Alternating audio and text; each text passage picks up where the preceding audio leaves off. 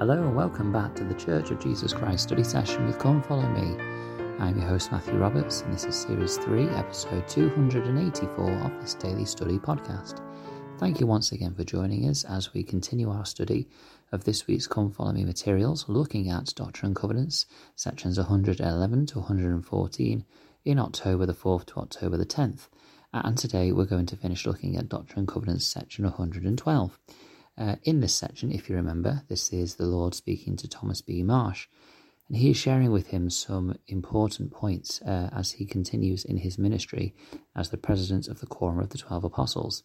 Yesterday we kind of dealt with some of the personal direction and commandments that Marsh himself was given, and now there's some words about the 12. If you remember, Thomas B. Marsh was working quite tirelessly to resolve some difficulties and grievances that the 12, or some of the 12, had with the leadership of the church, in particular with Joseph Smith. And in verse 21 it says, "And again I say unto you that whosoever ye shall send in my name by the voice of your brethren the 12, duly recommended and authorized by you, shall have power to open the door of my kingdom unto any nation whithersoever ye shall send them, inasmuch as they shall be humble as they humble themselves before me, and abide in my word, and hearken to the voice of my spirit." So here is another reminder about how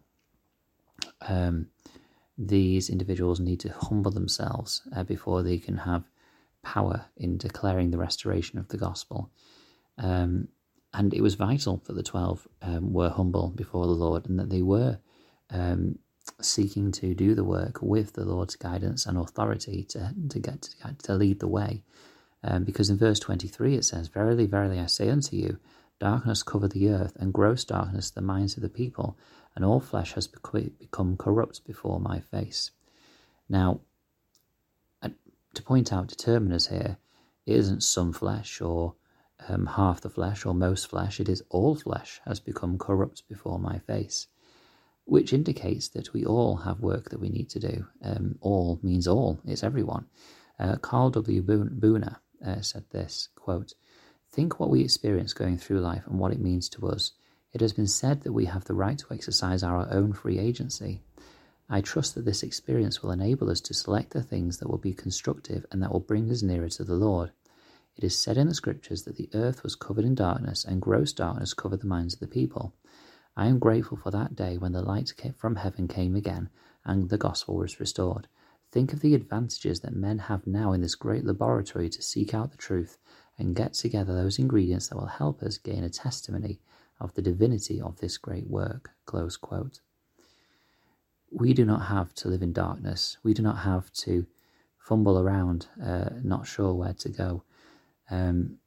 It's almost as if, we have this wonderful opportunity, this great privilege, this great kingdom that we can experience and take part in, but perhaps we've not turned the light on in our own individual circumstances, and so we fumble around seeking for the way to know where things are. But if we allow the light to come on into our lives, to open the blinds of our hearts, then the Lord can work his miracles in our lives.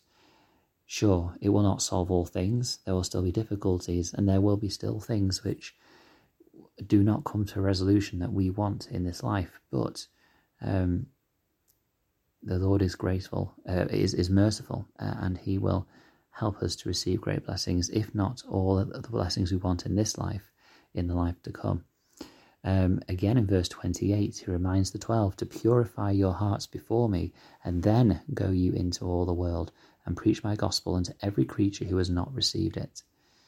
We have to be purified. We have to be prepared to be able to receive direction and the Spirit to teach with us as we go out and share the message that the Lord wants us to take to the world.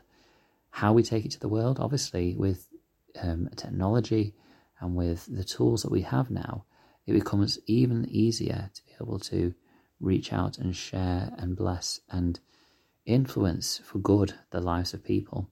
And don't forget, it doesn't necessarily mean that we give the first discussion to every individual that we see along the way, but what it might mean is that we are a Christ-like person, that we reach out and we bless and uplift the lives of others, and when they come to learn of Christ, they can look back to our example and see how Christ was shown in our countenance. That in itself is a great blessing to people around us. But of course, we should try and share the good news of the restoration wherever we can or whenever we can. In verse 31, it is indicated what power or authority these individuals held as the members of the Quorum of the 12. It says in verse 31, which power you hold in connection with all those who have received a dispensation at any time from the beginning of the creation.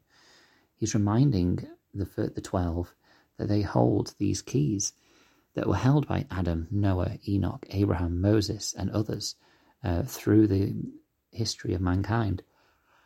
And that as such, they need to take responsibility for that. And in fact, this is a unique dispensation because, as we know, these keys will not be taken away again from the earth. President Russell M. Nelson, when in 2003, when he was a member of the Quorum of the 12 Apostles himself, said, quote, in contrast, our dispensation, the dispensation of the fullness of times, will not be limited in time or place. Globally, it will host a whole complete and perfect union, wielding together dispensations, keys, powers, and glories, from the days of Adam even to the present time. Close quote. This is an important reminder about how the authority of Christ's church, the power and authority to be able to perform baptisms, to be able to seal families together, is in this gospel. It's in this restored church of Jesus Christ.